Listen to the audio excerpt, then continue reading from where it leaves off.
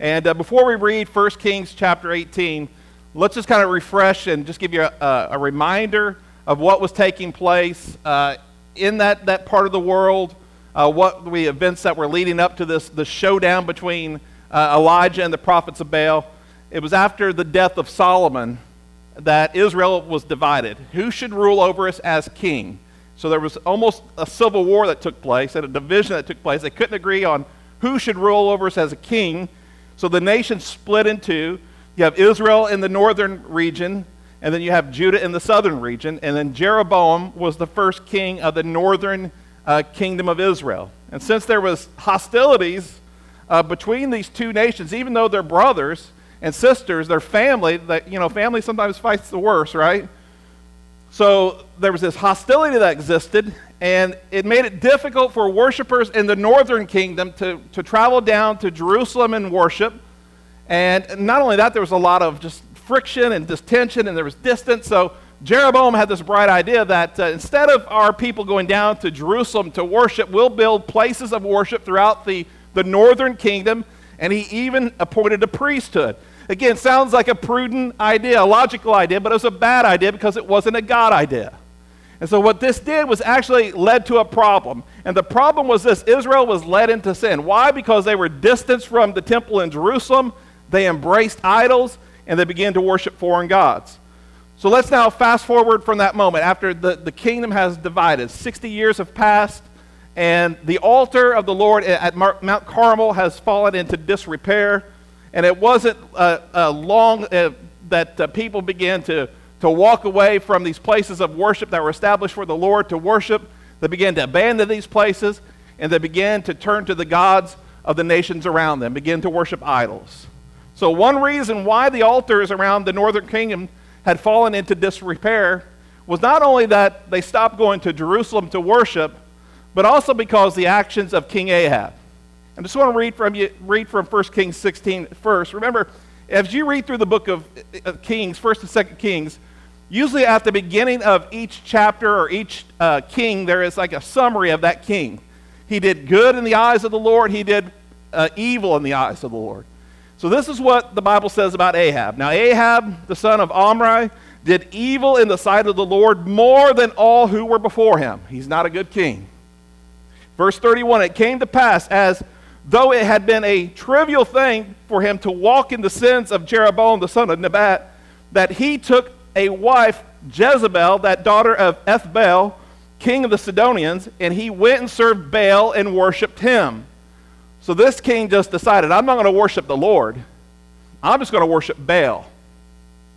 And then he set up an altar for Baal in the temple of Baal, which he had built in Samaria, which is obviously the capital of the northern kingdom. And Ahab made a wooden image. Ahab did more to provoke the Lord God of Israel to anger than all the kings of Israel who were before him. And I just want to pause there for a moment and say this. Leadership does have a spiritual impact upon a nation. Leadership has an impact on a church. It has an impact in the spiritual world. It has an impact in the secular world. And I'm just saying this, that when you have a corrupt system, corrupt leaders, and you have a church or a group of people that are supposed to be following God, not following God, it has a ripple effect, a major effect upon that nation. And so when we read this story in 1 Kings chapter 18, I want you to see the parallels between the spiritual condition of Israel during that time and the spiritual condition of our nation today. Israel was backslidden and was being led by a king who was leading them further and further away from God. As a result, the people abandoned the altar of the Lord. No longer were the people going there, going to the altar of the Lord to offer sacrifices. No longer were they going to the altar of the Lord to inquire of the Lord, which means they had stopped going there to pray. The people had stopped going to the altar to worship God.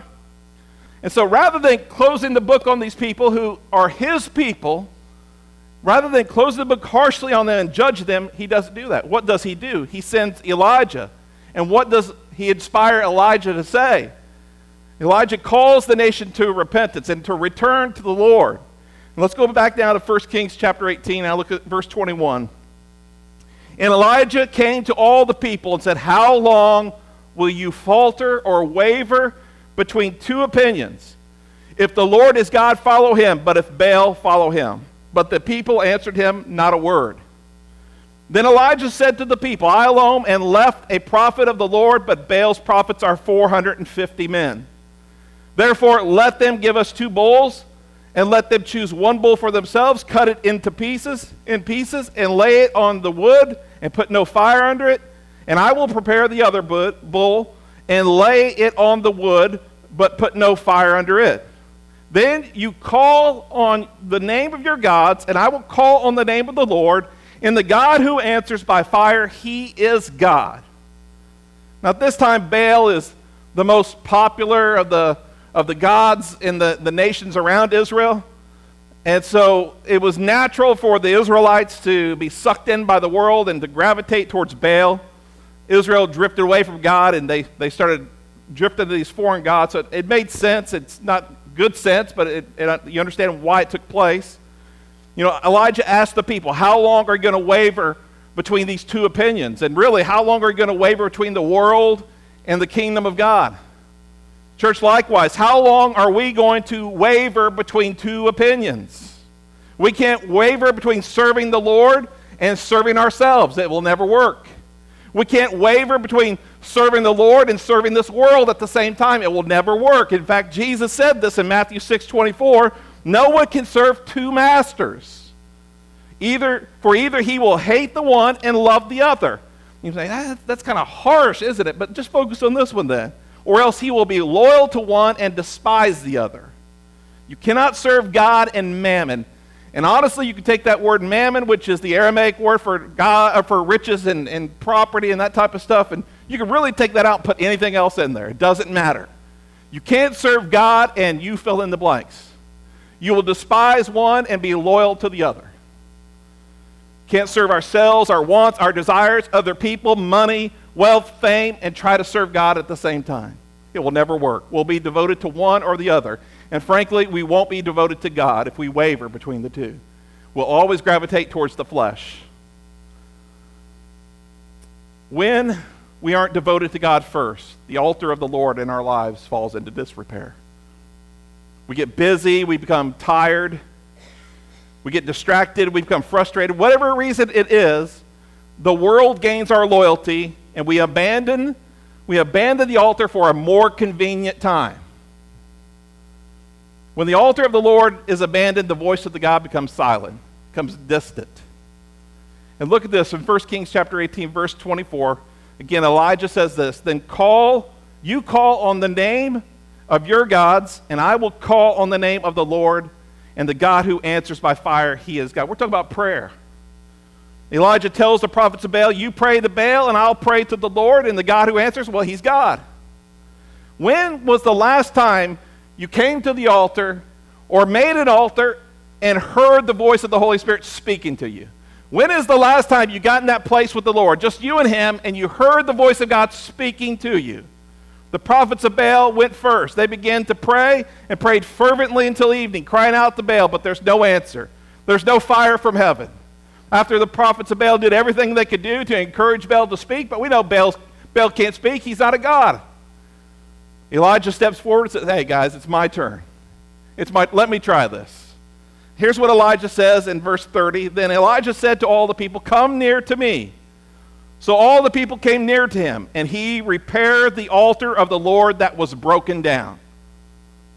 Please pay attention to those words. He repaired the altar of the Lord that was broken down. And Elijah took 12 stones according to the number of the tribes of the sons of Jacob, to whom the word of the Lord had come, saying, Israel shall be your name. Then with the stones he built an altar in the name of the Lord. Before Elijah offers a sacrifice on that altar, what does he do? He repairs the altar of the Lord. In the Old Testament, altars were obviously constructed of stone. The stones had to be large enough, strong enough to hold the sacrifice, but also to withstand fire. In the New Testament, we think of altars as this place around the front, or maybe the benches that you have, or whatever furniture or construction you have at the front of a church. We consider that the altar, and it is an altar. But the altar is much more than a place in a church. The altar is more than a piece of furniture. The altar is more than stone. The altar for us and each and every one of us, if you are born again, If the Holy Spirit dwells in you, the place where the altar is at all times is right here in your heart. That's why a person can repent of their sins, receive Christ as Savior, experience new birth, receive the baptism of the Holy Spirit. We can go on and on and on, and you don't have to be in a temple. You don't have to be in a building. With that said, this place is important. This place around the front that we classify as the altar is very important. And it's also a place where you can meet with God. You can meet with God at an altar wherever you want, but you can meet with God right here at this altar.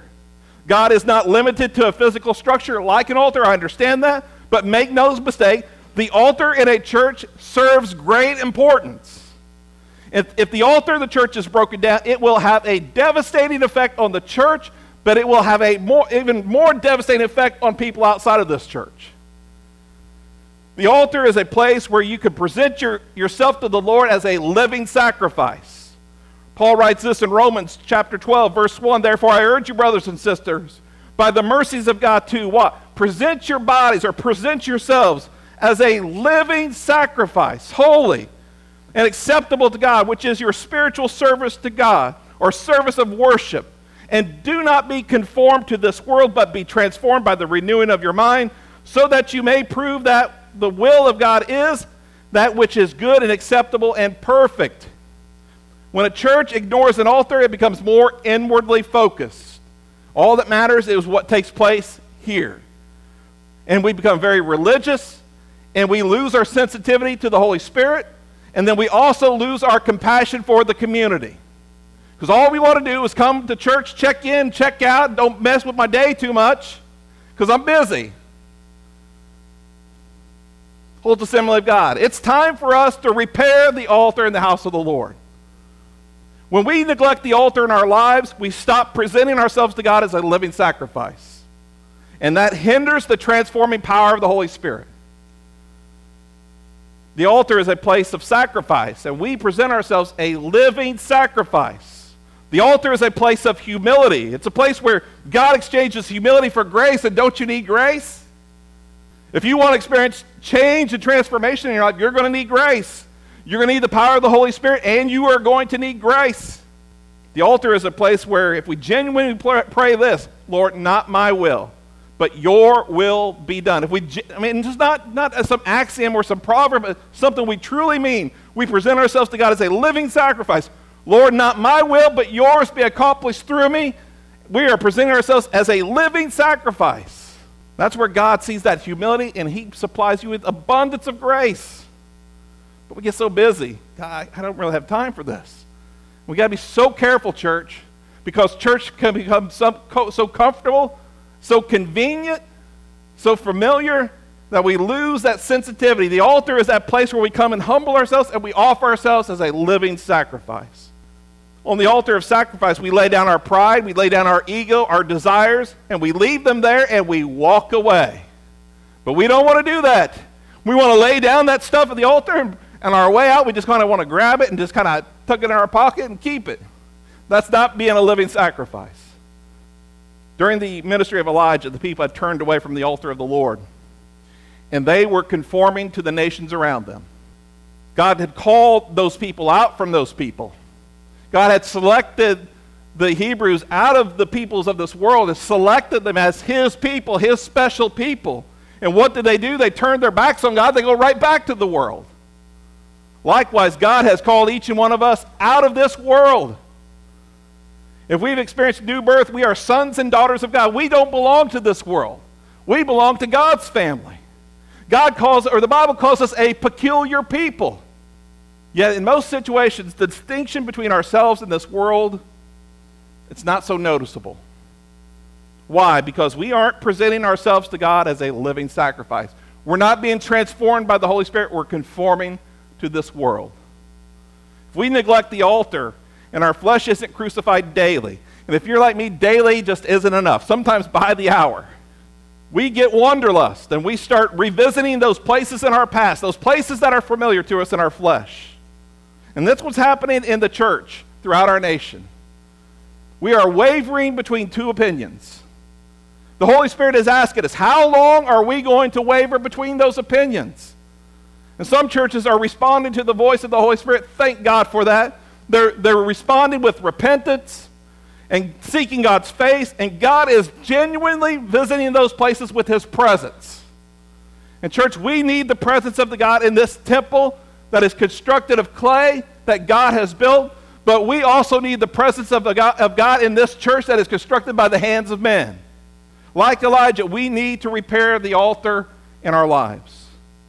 Once Elijah repaired the altar was ready to receive the sacrifice, and the sacrifice was laid upon the altar, and Elijah prayed these words in verse 36, and it came to pass at the time of the offering of the evening sacrifice that Elijah the prophet came near and said, Lord God of Abraham, Isaac, and Israel, let it be known this day that you are a God, our God in Israel, and I am your servant, and that I have done all these things at your word. Verse 37, hear me, O Lord, hear me, that this people may know that you are the Lord God, and that you have turned their hearts back to you again. Elijah doesn't pray against Ahab. Elijah doesn't look at the people and say, they're nasty sinners, and they deserve hell. And I'll be glad when they go to hell. Doesn't pray that, does he? Elijah doesn't pray complaining. God, why did you send me these miserable people? None of that. What does Elijah do? He prays. He prays for his countrymen. Elijah intercedes for his people. He asks the Lord, turn back their hearts to you, Lord. And our nation, if it's going to experience real revival, and I don't mean flakes and shakes and kooky stuff and spooky stuff, I'm talking about genuine repentance, genuine renewal. If we're ever going to experience that, the church must reestablish the altar in their lives. We must offer ourselves on this altar to God as a living sacrifice. We must come before the altar of the Lord in prayer. Key to a move of God. If not, we're going to find ourselves going through the motions of religion, but never experiencing the presence of God, never experiencing the life-changing power of the Holy Spirit. Our nation is adrift. That isn't a political statement. That is a spiritual fact. I can say this, our community is adrift, and I would say our church is adrift. We have plunged ourselves deeper into sin, deeper into selfishness, just deeper in everything other than God. This nation will continue to sink in the cesspool of sin until the church gets back to the altar in repentance and starts interceding for this nation. Like many of you, I'm frustrated. Don't you get frustrated when you turn on the news? I mean, you can turn Fox News on, you get frustrated. You can turn on CNN, you get frustrated. Turn off the news. I'm frustrated with the crime rate. I'm sure you all are. I'm frustrated with the perverse sexuality that we have in our nation. But rather than going to social media and raising a stink, the people who all agree with you are just as negative as we are, instead of doing that, why don't we just get on our knees and start praying for those people? Won't we pray, take all that useless criticism and just put it aside and begin to intercede for these people? Rather than do that, why don't we just say, hey, we should pray. Well, there's a novel idea. We should pray. If we really want to see God work in our nation, we should pray. When was the last time you prayed earnestly for the people of this community? When is the last time you read the news or you read a story or lo and behold, you go to the local Facebook page, you just see just stupidity. And rather than being angry, you just say, Lord, we need you. Lord, our community needs you desperately. Let's go back to the time when Solomon was king. So let's go back 60 years. Again, just move back 60 years before the nation of Israel divided into two. 60 years before Rehoboam became king. Solomon was tasked with the responsibility of building the temple. And under his leadership and guidance, the temple of the Lord was completed. And after it was built, it was one of the 7 wonders of the ancient world. And after Solomon dedicated the temple, this is what takes place during that dedication service. And this is 2 Chronicles chapter 7, verse 1. And when Solomon had finished praying, fire came down from heaven and consumed the burnt offerings and the sacrifices. Now that sounds familiar, doesn't it? And the glory of the Lord filled the temple, that physical structure. And the priest could not enter the house of the Lord because the glory of the Lord had filled the Lord's house. And when all the children of Israel saw how the fire came down and the glory of the Lord on the temple, they bowed their faces to the ground on the pavement and worshiped and praised the Lord, saying, for he is good, for his mercy endures forever. Then the king and all the people offered sacrifices before the Lord. And if you're offering a sacrifice, there's always an altar. Solomon prayed, and the fire of God came down. And afterwards, the king and the people, they offer these sacrifices on the altar. Again, God fills the fills the temple with his presence. God is amongst his people. It's really a powerful moment. But after that dedication takes place, and the people return home, Solomon has this encounter with the Lord. Same chapter, same story. Then the Lord appeared to Solomon by night. And the way I read that, I think it's that night. And said to him, now this is interesting. All that takes, fire has come down. The glory of the Lord has filled the temple. The people have celebrated. They've worshiped. They've bowed down. It's incredible. I'm sure it would be powerful to see. But this is what God whispers to Solomon. The Lord appeared to Solomon by night and said, I have heard your prayer and have chosen this place for myself as a house of sacrifice. Look at this word, when. So this is going to take place, good or bad. When I shut up the heaven and there is no rain, or command locusts to devour the land. When, remember, when. And send pestilence among who? The world? My people. There's a reason why a nation suffers pestilence. There's a reason why a nation will suffer drought. And I'm not only speaking in physical terms, I'm speaking also in spiritual terms. Spiritually, our nation is dry. Our nation is dry. It's in need of rain. It's in need of the presence of the Lord. Our fields that once thrived are now desolate. When this happens, this is how we should respond. If, and that word again is huge in this sentence, if, who? If who? If my people who are called by my name will do what? Humble themselves. Now remember, I want you to think of the atmosphere. It's desolation, and we're thinking of spiritual terms. Dry, desolate, pestilence, our nation just in spiritual shambles. But yet God puts his focus who? On those people? No. He puts the focus on his people. If my people who are called by me will do what? Humble themselves. Why should we humble ourselves? They're the ones that need to humble themselves. And we get it all wrong because that's what religion does to us. It blinds us to the fact. My people will humble themselves and pray and seek my face and repent, turn from their wicked ways. Then, if we do this, then God will do this. Then I will hear. Then I will hear from heaven. If my people humble themselves, pray, seek my face, turn from their wicked ways, then I will hear from heaven and will forgive their sin, not their sin, and heal their land. God is calling our nation to repentance, but that call of repentance doesn't start out there. It starts right here. It always starts with God's people. It always starts with the house of God. It starts with the church humbling ourselves before the altar of the Lord. And that's why this place around the front is important. This place in your heart is important. Both of them are equally important. If we try to pray and seek God's face without humbling ourselves, the heavens become brass. And if you've ever had this happen, you know it's true. And sometimes you don't really realize it till there's a move of God in your life, till finally God does one of those moments. And you're like, wait, the problem's not them, the problem's me. And it's like the floodgates opening, and like God starts to speak, and you can start to hear that your prayers don't just bounce off the ceiling. But if we humble ourselves and repent first and then set ourselves to seeking God's face, God will heal our land. And church, don't you want to see our land, our nation, our people healed? If not, what's wrong with your heart? You just want to live for God yourselves and forget about everyone else, be isolated on an island. If you want an island, go buy one and go live there by yourselves. But the rest of us want to see the world saved. As a result, our humility and our prayer, the Holy Spirit will bring conviction back into this world. See, we think we go on social media and we convince people that they're nuts. We can convince people that they need to switch parties. It's not going to happen. I've never seen one Facebook convert yet as in those terms of arguing. It just caused a bitter divide. So this is what we need to do. We have to pray, and when we seek God's face, God will heal our land. How does he do that? He brings conviction back to people who feel no conviction. people who have embraced darkness, who have hardened themselves to sin, or with sin.